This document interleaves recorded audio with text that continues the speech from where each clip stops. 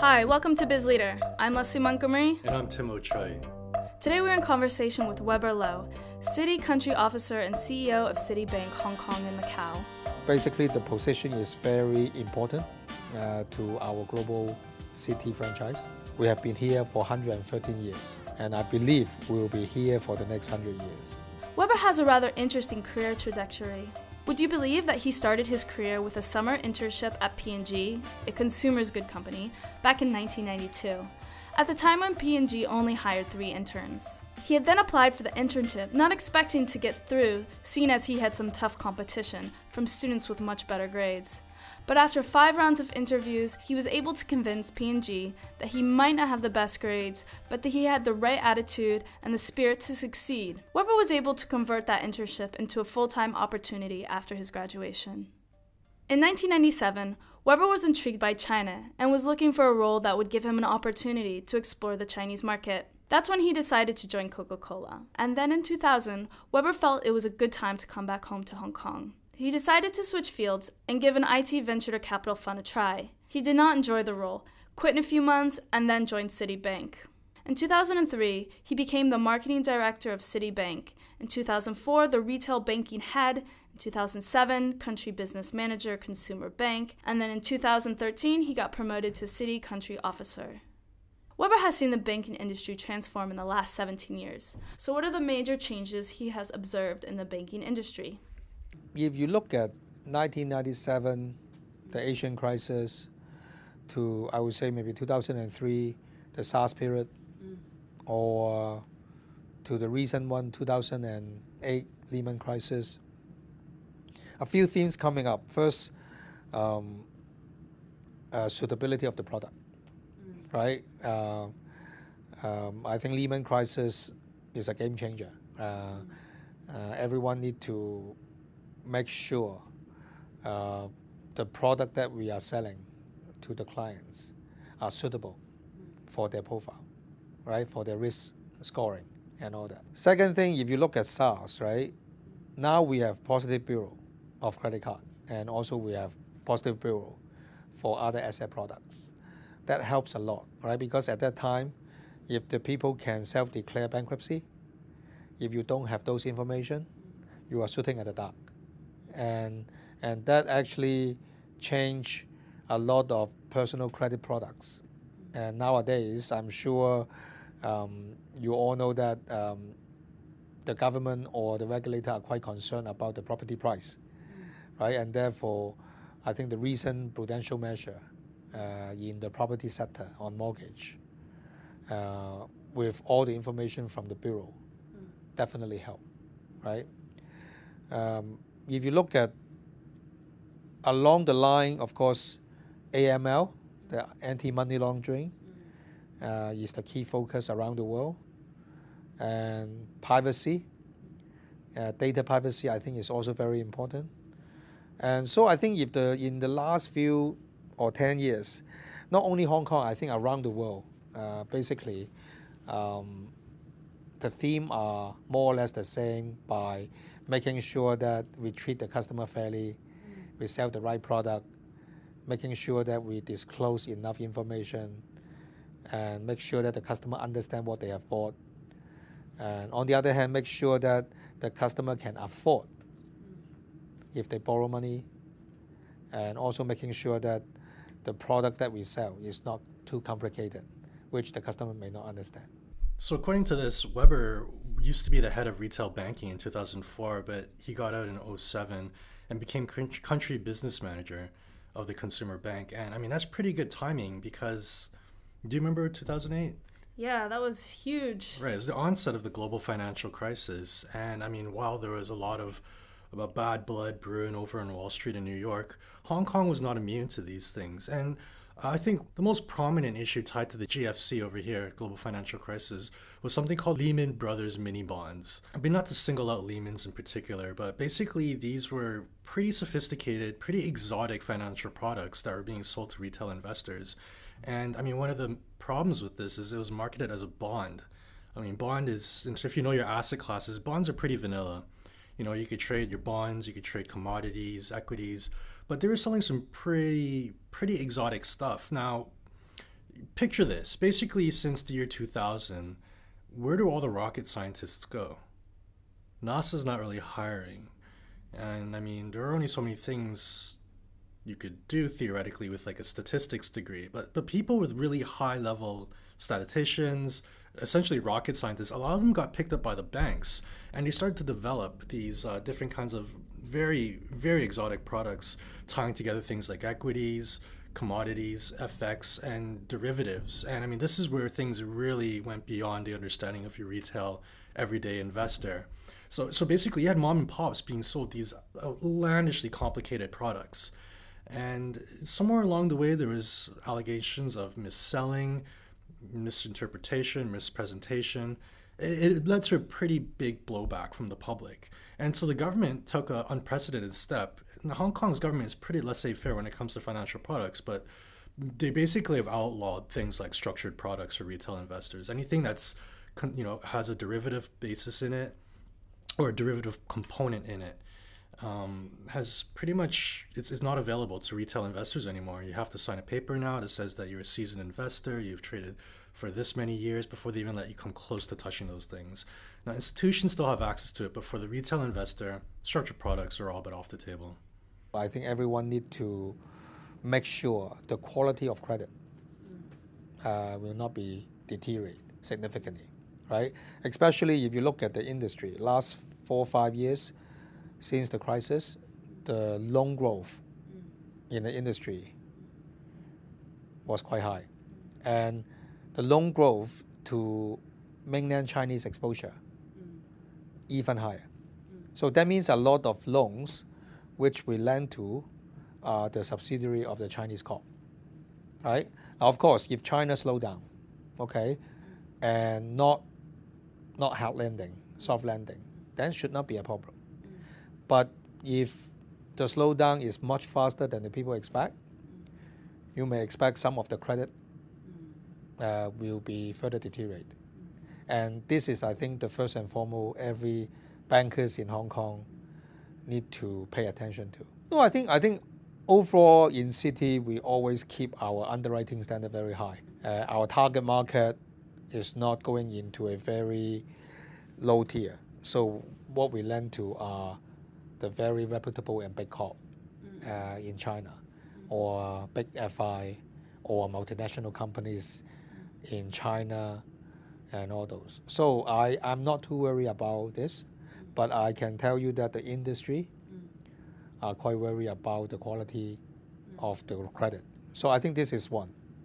Second, I think we also need to make sure we pay attention to our FX exposure, right? In the last 10 years, renminbi basically is one direction until I think recently, right?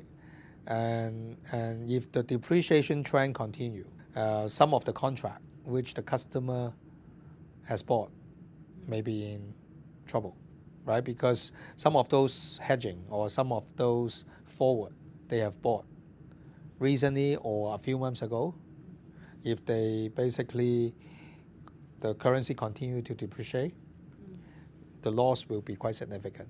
And therefore, they need to have enough cash flow to cover those, right? So I think this is something every bank need to look at their portfolio and handhold the client, because the client may have short-term difficulties. That's fine. We will handle the client together. But if the exposure is too much, and we need to find a way to have a solution. The space for banks in Asia, especially in Hong Kong, has changed quite a bit. Before, they used to do all sorts of things like retail banking, for example. But increasingly, it's focused on private banking. And I mean, some banks are better suited than others. Credit Suisse just came out with their results a few weeks ago, and basically it's pretty telling, the shift. Almost all their income now, new income, is coming from private bank, whereas traditional areas such as retail banking, it's not spicy enough anymore. So Citi, it's a foreign company. It's from the U.S., but increasingly they're also targeting the middle market, middle class, and they're steadily increasing their market share. And this is happening at a time when banks such as like HSBC are kind of clawing back, especially in international, not so much in Hong Kong. But I mean, service disruptions in Canada, at least I've been able to notice. Yeah, Citibank is biggest in the Americas, so North America and South America, generating 51% of revenues. But they also have a big presence in Asia with 20%, and Europe, the Middle East, and Africa are just a small percentage, around 4%. But their online division is one of the most successful, with about 15 million users. When China opened up, right, the first stop or the first play will get the benefit is Hong Kong.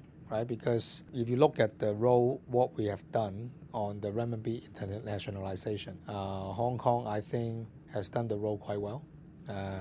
Since 2004, when we launched CNH in Hong Kong, now I think the deposit balance already close to $1 trillion, right? And now the trade denominated into renminbi actually of China already account for 27% already.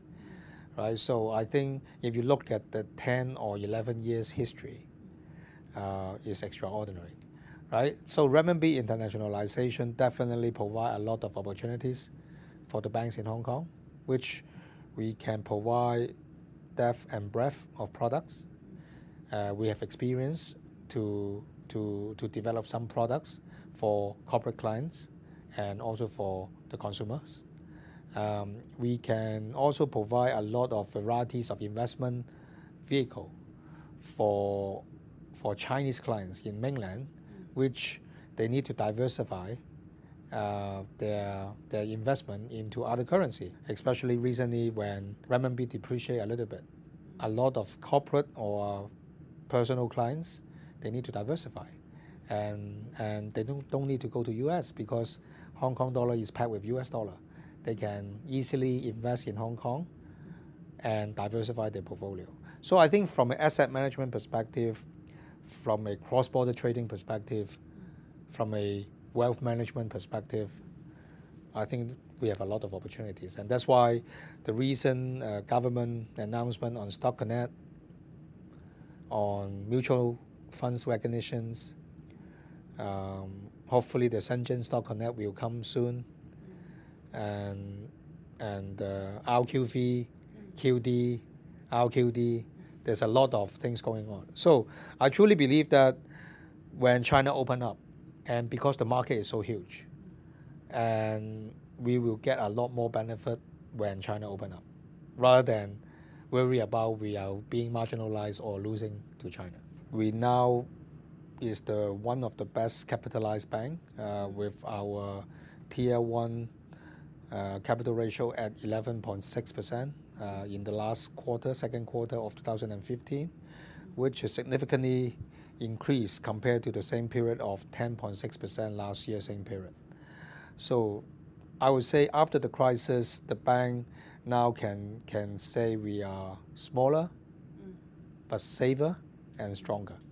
So I think after all the crisis, the bank now would like to be more focused on some of the area or some of the countries which can provide growth, right? And Hong Kong definitely is one of the country or the city they would like to invest on. Overall emerging market or Asia Pacific GDP, although slowing down compared to the past, but still 5 to 6% growth GDP compared to all the developed country, which is at 1 to 2%. So I think overall, even though Hong Kong is a developed market out of the overall emerging Asia markets, we are still enjoying about 2 to 3% GDP growth consistently year after year. There are something like 170 licensed banks in Hong Kong, and out of the top 100 global banks, about 80% of them have a presence here in the city, which makes a lot of sense given Hong Kong is Asia's financial center. Citibank also has an educational program where they go into universities, secondary, primary schools to help or to teach good spending techniques, saving habits to these young kids and college students. They just started that actually where I went to high school back in Canada, and I think they're doing it with kids as young as 15. I mean, you can go lower, but I mean, eventually you just like, you've got like gold coin puppets and The funny thing about this is I can just imagine a generation of kids going back to home from school and like criticizing their mom or dad for spending too much money according to what they learned in class. Yeah. It's interesting they do that because in Hong Kong, about 50% of people will spend, half of their salary with their credit card. Yeah, I know. Yeah. No, I mean, it seems to be part of like late stage capitalism. Yeah. Like your parents make all the money and then you end up living off your credit card. And it kind of sucks. If you ever get out of it, that's great. Otherwise, you're basically a slave to that debt. Yeah. And I mean, I don't know if you guys live here in Hong Kong, but the amount of debt refinancing commercials on during the daytime as well, or even like online, you got pop-ups. It's all for consolidating your debt because, I guess enough people have like a dozen different credit cards. They get a new credit card to pay off the old one. If you don't have the money, don't spend it. Unless you're buying a house or a car. Unless you're buying a house or a car. Or land. Weber believes in enabling and energizing his team. There are many seniors in the bank who are not very old, but they are very high performing. That has led them to success. Skill can be changed and learned, but attitude sometimes is very difficult to train. So that's why we would love to buy attitude rather than skill. We love someone have a very positive view, can do attitude. Even though you may not have full experience, if you have that kind of attitude and basically want to learn things, and these are those people that we are looking for, right? So easy to say than do, right? And we always want to recruit someone, they want to keep learning. They always want to do something out of the box. Because if you look at our core value of the bank, right, we always want to have a common purpose. Common purpose means I don't care which department you're working in, but we have a common objective. We want to work together to achieve things. The second core value, ingenuity. We want the ideas, we want innovation, we want someone think out of the box, right? And the third one we talk about is the responsible finance. If you think about what we are doing every day, right? You have to be responsible. You have to deliver a good solution to a client and making sure that those products, you are not offering them because you can earn the revenue, but also you can help the clients. The last one, of course, the leadership, making sure we are leading the pack and doing the right thing and leading the industry and keep doing what we are doing. Your career is owned by yourself, not by the company. Yes, someone will give you opportunities, someone will take risks on you, but you have to step your first step first. You have to step out and tell the people that I want to do this. I don't mind to do extra work and extra miles to help the others, right? And you have to tell what is your aspiration. You have to tell the people that, okay, I don't mind, I want to work on something new. Because a lot of people love to work in their own comfort zone, right? They don't want to take risks. So if you want someone to take risks on you, you have to take risks on yourself first, right? So I think it's a mutual kind of relationship, right? So my suggestion to a lot of folks, no matter where you join, no matter which department you join, if you want to be successful, you have to own your career. You have to take risks on yourself. You have to walk outside your comfort zone. You have to help the others more. And you have to express your view. That's a wrap on today's episode of Biz Leader. Listen to us on iTunes, Himalaya, or Stitcher if you use Android. For more information, check out bizleaderpodcast.com or find us on Facebook. See you next week on Biz Leader.